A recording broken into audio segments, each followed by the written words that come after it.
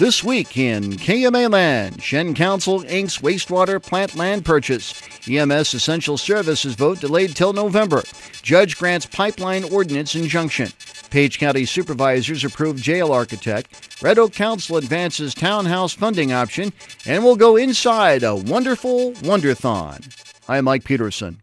Plans for a new wastewater treatment plant project in Shenandoah took a step forward this week.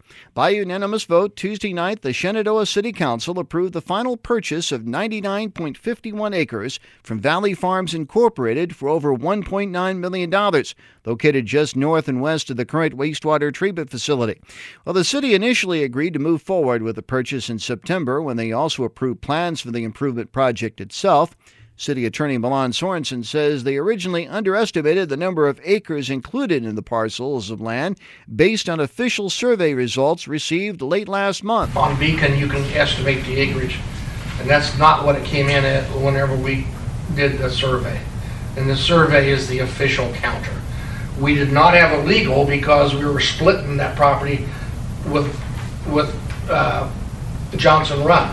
So it was very difficult to determine what the number of acres would. We had no survey to show us what the number of acres would.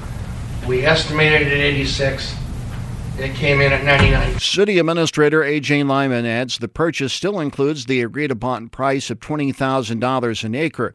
While initially planning to buy only a portion of the land for the new footprint of the facility and outfall into the river, Lyman tells KMA News circumstances changed where it made sense to purchase the entire chunk of bed. In the course of that, we found out that Valley Farms was liquidating their holdings, and then we found out about the Green Plains Biocampus and the potential need for building additional water treatment facilities. The logical need to expand was kind of there. We knew we were already needing to purchase some land, so we decided to buy that whole chunk, knowing that we might not need all of it. Maybe we will eventually farm it out. He adds the extra land would also reduce dirt haul expenditures for the wastewater improvement project, while unused portions could generate revenue via leases as row crop land. Lyman says the land purchase is one of the final pieces before taking the improvement project out for bid. Plans call for replacing the existing 6-decade-old sewer plant with a new facility that's up to date with current federal and state wastewater guidelines. It is very good at what it does and what it was designed to do. It is just not designed to treat to what some of the modern DNR requirements are. Specifically, like total nitrogen is a big effort right now by the state and nationally. A trickling filter, which is what we have, just doesn't remove nitrogen very well. It's just not designed to do that. This new plant that we'd be going to is an activated sludge style plant, and it's a lot better at removing that nitrogen. He adds the new plant would modernize and nearly double the city's wastewater treatment facility. Improvements also include a roughly 5-acre stormwater retention or equalization basin. So when we have those large rain events and we have a lot of intrusion of water into our storm lines from old clay, like sewer lines from people's houses or whatever, we just get some groundwater in there. We'll be able to handle a lot more of those high flow events to a much more significant degree. Lyman says they're finalizing a land purchase to the east of the facility before the project goes out for bid. He hopes to finalize all the land purchases by the end of the year. It'll be next fall before a vote on making Page County's EMS services essential takes place. Representatives from EMS agencies throughout Page County held a town hall meeting Wednesday night at the Isaac Walton Lodge, outlining plans for a special election next year designating the county's emergency medical services an essential service.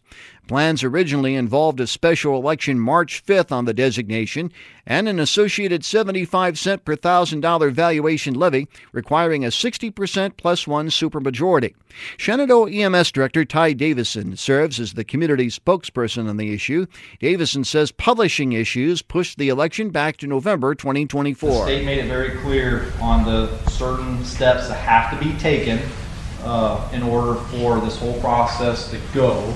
And some things with just getting some things published the appropriate way of the campaign and what our plans and stuff are did not get published out how they were required to. So things are just getting delayed. We are still going to push forward. We're still going to continue this whole process.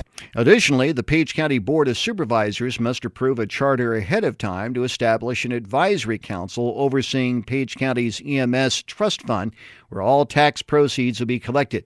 Currently, the county doesn't allocate any money to EMS services, but Davison says the 75-cent levy would generate nearly $647,000 a year.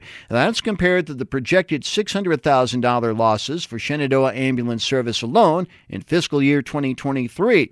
Davison says the biggest hit right now is staffing, as services struggle to find volunteers and move towards full-time and part-time paid paramedics and EMTs, among others.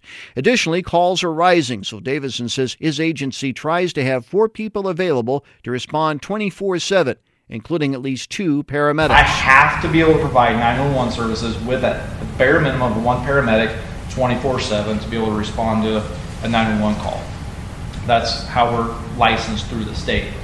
Now, when I bring that patient in and they require a higher level of care to go to a cath lab or something in Omaha or Lincoln, now I have to have a crew to be able to take them there. Another paramedic at least to be able to monitor and care for that patient for an hour and 15 minutes at a minimum to get to that higher level of care. While wages are the biggest hit for EMS departments, Davison says the hope is to have the revenues from the levy assist agencies, particularly the smaller ones, make large ticket and life-saving equipment purchases as prices continue to rise. The ambulance bare bones is about $200,000 plus kind of the standard now is to have a power lift and stuff in there to reduce back injuries. And that setup is $30,000 for the cot, and then $20,000 for the rail system for it to go into. Life pack, which is the defibrillator, which we do 12 leads, we do blood pressure, we do pulse ox, we do quite a bit of other things on it. Those are in the upwards of $37,000. Currently, 11 other counties in Iowa have implemented the EMS essential service tax, including Shelby, while several others, including Guthrie, are voting within the next year. Following the delay, Davison says plans call for holding similar town hall meetings in many communities throughout the county in mid to late summer 2024. A major development this week regarding the contentious carbon pipeline issue. Chief Judge Stephanie Rose of the Southern District of Iowa issued an order Monday preventing Shelby and Story counties from enforcing ordinances adopted after 2 companies proposed building carbon capture and sequestration systems carrying CO2 and ethanol plants and other facilities.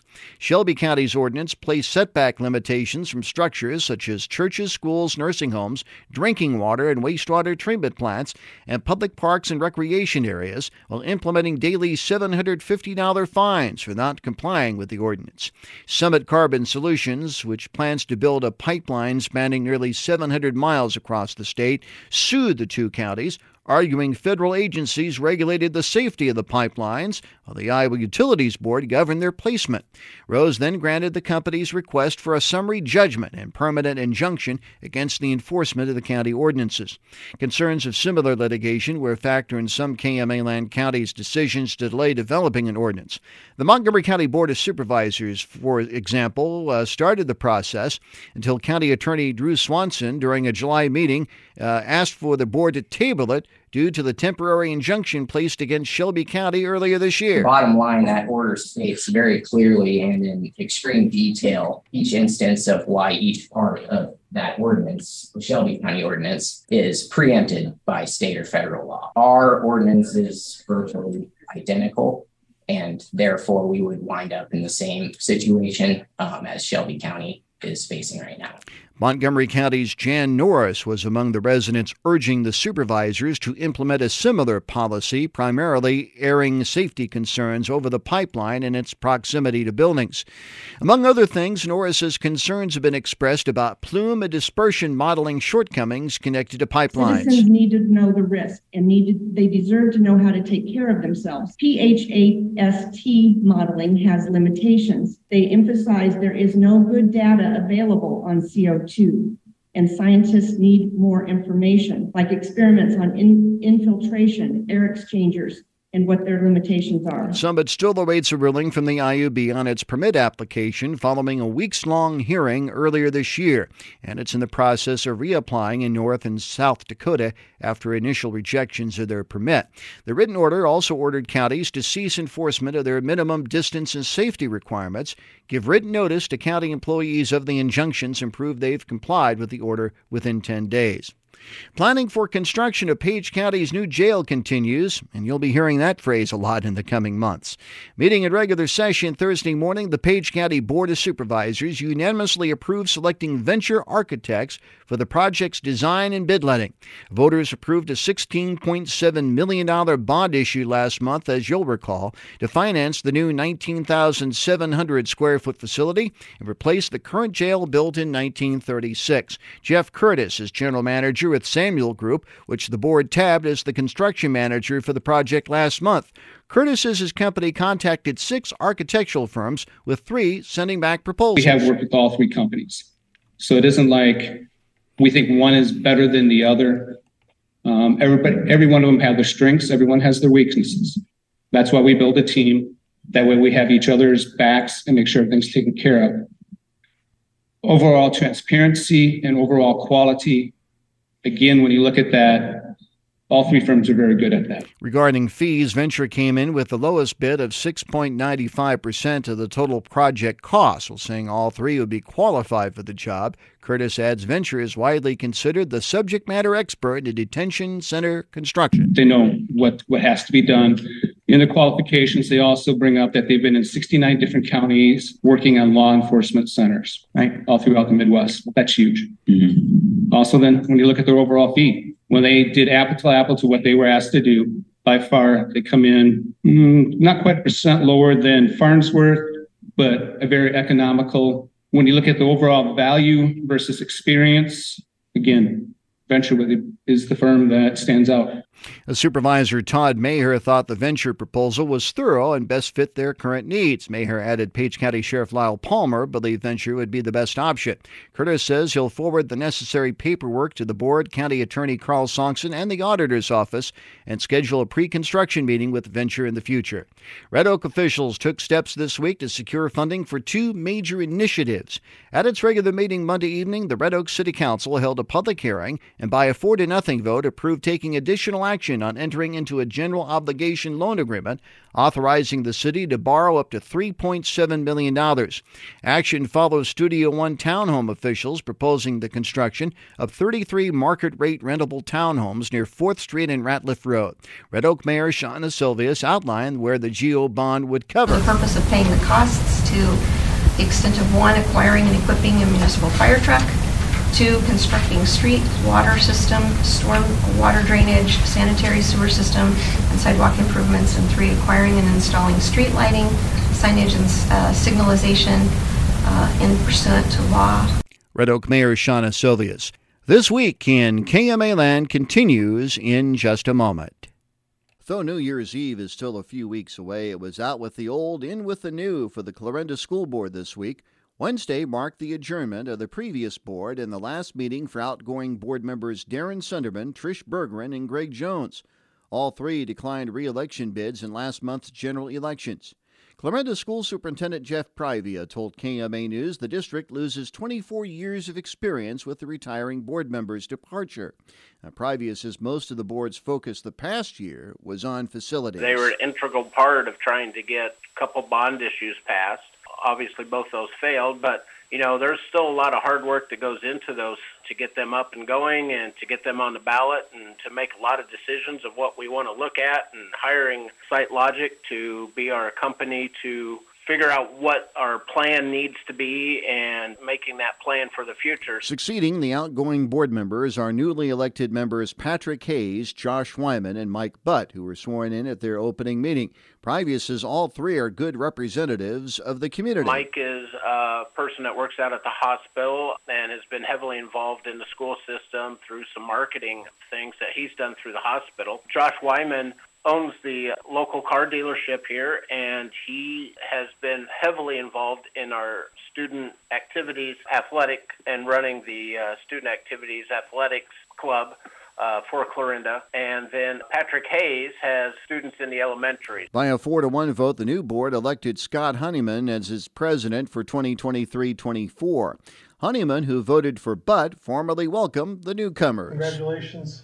In a more formal setting, we look forward to the service. It's a very enjoyable, rewarding experience, but at times can be thankless. So, thank you for stepping up, volunteering your time. Wyman was picked as the board's vice president by a 3-2 vote. Wyman and board member Paul Boyson voted for Hayes. You can find a lot of things on YouTube these days, from funny cat videos to Norma Jelly's Las Vegas videos, but not the Montgomery County Board of Supervisors. Board members said no bueno to placing its meetings on the popular social media site at its regular meeting Tuesday morning.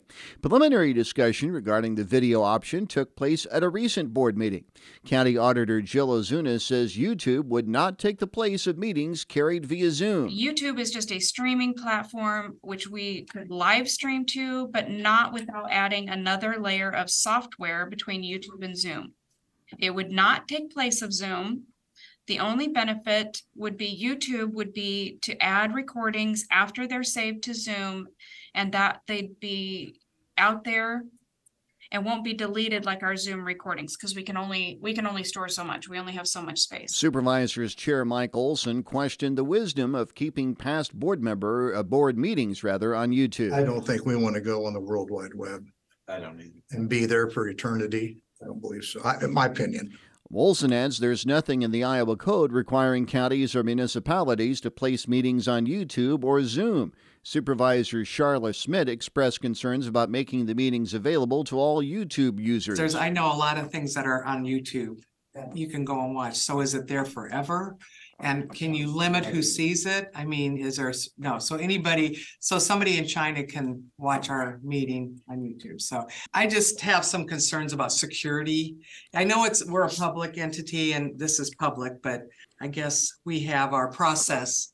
If you need to, then you can find it. Supervisor Donna Robinson says the county has made a concerted effort to make meetings available to the public via Zoom, and she would like that to continue. Currently, Page and Pottawatomie counties are among those utilizing YouTube for board meetings.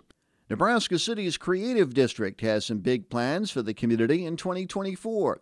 At its regular meeting Monday evening, the Nebraska City City Council formalized a resolution using almost $116,000 in City Economic Development Plan growth funds for the Nebraska City Creative District. Funding allocated to the district allows for extending the city's flower bed program another 4 years and expands the baskets another 4 blocks on First Corso south of Central Avenue. Speaking on KMA's Morning Line program Tuesday morning, Nebraska City Mayor Brian Beckett says the program has helped the downtown area in more than one way. Maybe seems a bit expensive, but it's also paying for our local nursery here, Graham's Garden. They take care of those and tend those bump outs and baskets, and they actually use a gator during the summer to tow a water trailer. And when it gets hot, when it gets up in the higher 90s and triple digits, of course, those baskets are watered twice a day to keep them looking great. Beckett says the baskets have drawn positive comments from visitors. We get a lot of comments from our citizens and as well as our tourists coming in that it just really makes our historic downtown really pop with those. And it really makes it kind of a walkable park. A lot of folks walk along the flower baskets just to walk along Central now. Beckett says the Creative District's 2024 plans include applying for $562,000 in state grant money for completion of the city's Veterans Memorial Building. The primary purpose, the biggest purpose, will be towards our Veterans Memorial Building to complete the commercial kitchen in the downstairs basement, and then to also do some more things around the stage to make it more usable for, I wouldn't say modern, but community theater, to modernize that stage area with light, sound, things like that, so that it can actually be used for programs. Nebraska City is one of 21 communities statewide competing for grant money, which comes from Nebraska's arena tax. You can hear the full interview with Brian Beckett with a web story at kmaland.com as well as on our Morning Line page. Well, Christmas is truly the season of miracles. But enough about Travis Kelce dating Taylor Swift. The Southwest Iowa Theater Group is attempting a mind-shaking feat with its latest production, the Holiday Channel Christmas movie Wonderthon. Now, it opened last night at the Park Playhouse in Shenandoah. Julie Murren directs this production, which spoofs the traditional Hallmark Channel holiday movies, only they can't say Hallmark Channel. One thing that people always notice is the pattern in the plot lines. You see the same few romantic stories over and over with slight differences, like maybe a different actor and maybe a different character name, but a lot of patterns emerge. And this production has 6 couples with all of those favorite storylines all thrown into one Wonderthon. Curran assembled an all-star cast of 16, including actors young and old. We've got a great mix of veteran actors, ones that you're going to see those familiar faces up on the stage that you've seen before. We've got some new faces as well. We've got age 14 up to, I won't mention what the oldest age is, but we definitely have young people and, your more middle-aged couples as well, and they bring such a great contrast to each other. In addition to the 6 couples, there's one villain, a stereotypical red-headed friend, and 2 narrators holding the production together. Maybe. Caitlin Widger is one of the narrators. Widger says the narrators play an important role in this rollicking romp. I see them as the people that keep the show going. They keep it interesting. They have a lot of humor and sarcasm. And without giving too much away, the narrators are many different characters, so that's a fun surprise if you come to the show. Widger's often chaotic co-anchor is Stana Wellar. I laugh about this. I told somebody this. It's like a director and then assistant director. The director is the one that's a little more calm and like, no, we need to go by the book. And then the assistant director is like, nope, light fire on stage type thing. So that's kind of how I picture them. It's kind of funny. If you missed it last night, Swiddick's production of the Holiday Channel Christmas movie Wonderthon takes place tonight and December 15th and 16th. That's next Friday and Saturday evenings at 7:30. And this Sunday and next Sunday at 5 p.m. Got it? Good. For reservations, call the Park Playhouse box office at 712-246-1061 or email swiddick@swiddick.org. And yours truly did put together a video version of the story online at kmaland.com. Well, one of KMAland's legendary figures is looking back on his amazing career. We're in Iowa, basically, Kansas, Missouri, Nebraska, too. Well, if you listen to KMA in the 1960s, you heard that jingle a lot, along with the voice of Jim Ross Lightfoot, who was among the many personalities gracing the airwaves. Lightfoot parlayed his radio career into a stint in Congress. Now he's sharing his story in his recently published memoir, Climbing Mountains with God. Speaking on KMA's Morning Line program Wednesday morning, Lightfoot says the book is about the importance of faith in helping meet life's challenges. That's what life is. It's a bunch of mountains. They pop up in front of you, and you've got the choice of either trying to climb them or just sit on your fanny and do nothing. And if you don't get up and try and climb them, sitting on your fanny is about all you're ever going to accomplish. Born in 1938 in Sioux City, Lightfoot graduated from Farragut High School in 1956. After service in the U.S. Army and Army Reserve, he worked for IBM as a customer engineer and was eventually transferred to Oklahoma, where he later worked as a Tulsa police officer. Returning to southwest Iowa in the 1960s, Lightfoot joined KMA's farm department and stayed until 1984 when he was elected to the U.S. House of Representatives, serving until 1997. Lightfoot says he decided to write the book after recalling his father's stories. My dad had all these wonderful stories to tell about riding his pony to school and growing up during the Great Depression, and he and my mother renting a 4-room house and subletting 2 rooms so they had enough money to live on. He farmed in the daytime and cut wood at night. She did sewing and so on. And all those years, almost 20 years at KMA, I had a tape recorder sitting right beside me. And never once did I turn that recorder on and get any of those wonderful stories he had to tell. Lightfoot came to an epiphany of sorts in writing his memoir. As I was writing it, it occurred to me that, hey, I didn't do all this stuff. I was just a tool. God used me to do it, and I believe that's kind of what life's all about. I'm still trying to figure out what I want to be when I grow up, so we're still working on it. Climbing Mountains with God is available through his website, jimrosslightfoot.com. There's a link with our web story at kmaland.com, where you can also hear the full Morning Line interview. It's also available on our Morning Line page. That wraps up This Week in KMA Land.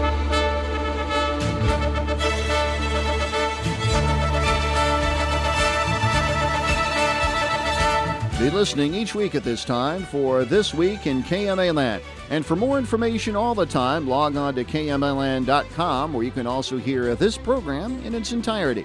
For the entire KMA News team, this is Mike Peterson. Thanks for joining us. Have a great weekend.